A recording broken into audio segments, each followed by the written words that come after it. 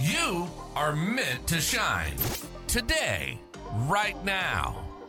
Regardless of the struggles you're facing, you're meant to live the life of your dreams. Meant to unlock the seeds of your greatness. You came here for a purpose. Join your host, Pamela Gear, as together we dare to shine.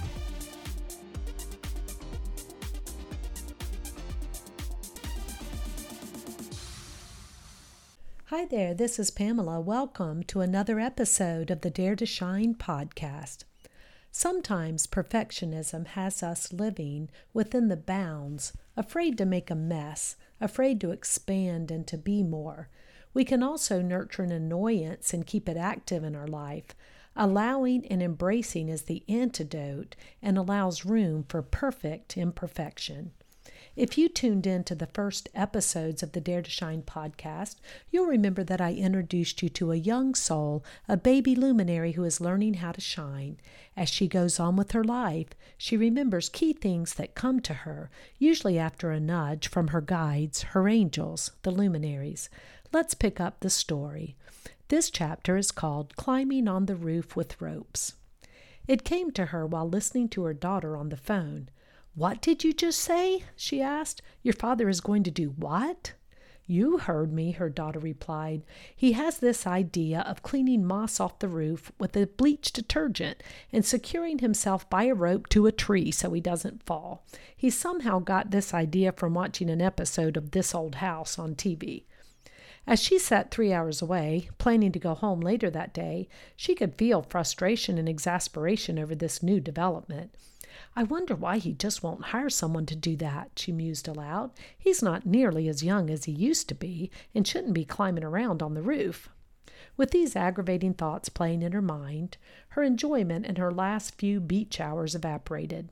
As she started enumerating her grievances to herself, her mind obligingly served up additional annoying thoughts about the messy garage and all of the projects around the house that were in varying states of completion.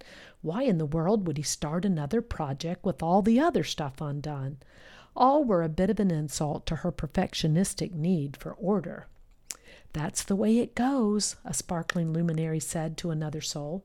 "When one annoying thought is nurtured long enough, it brings its friends and starts a party. The more she fosters this resentment, the deeper she falls into this cycle." "You are so right," the other soul replied. "She needs to remember." She was whipping herself into a bit of a rant when she suddenly found herself thinking about how different her husband was from her. She was perfectionistic and tidy, and he always had many things going on and things spread out. She considered herself a recovering perfectionist. She allowed these things around her, and most of the time she truly could let them be.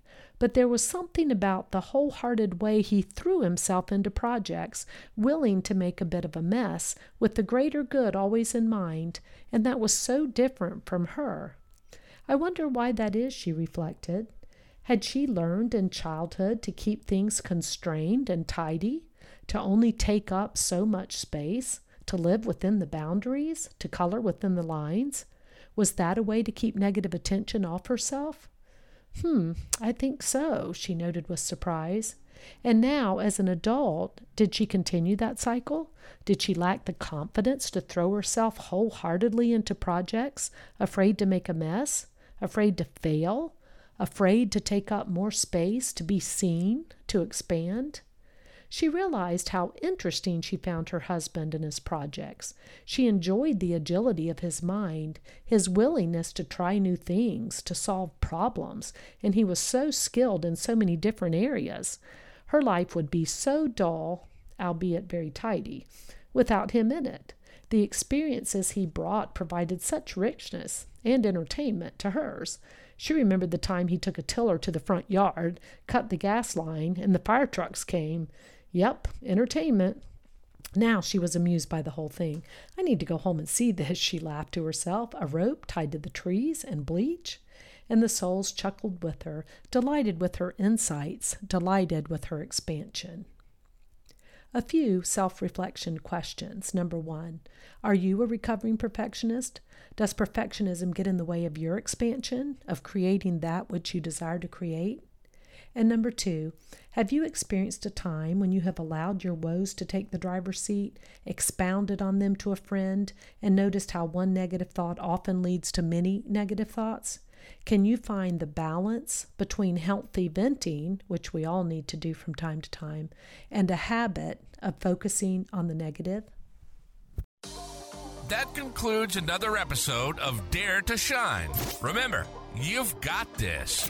One small step or big leap at a time towards your dream life. Please go over to iTunes or wherever you listen to Dare to Shine podcast and subscribe and leave a rating. That helps other luminaries like you find this show and begin to shine.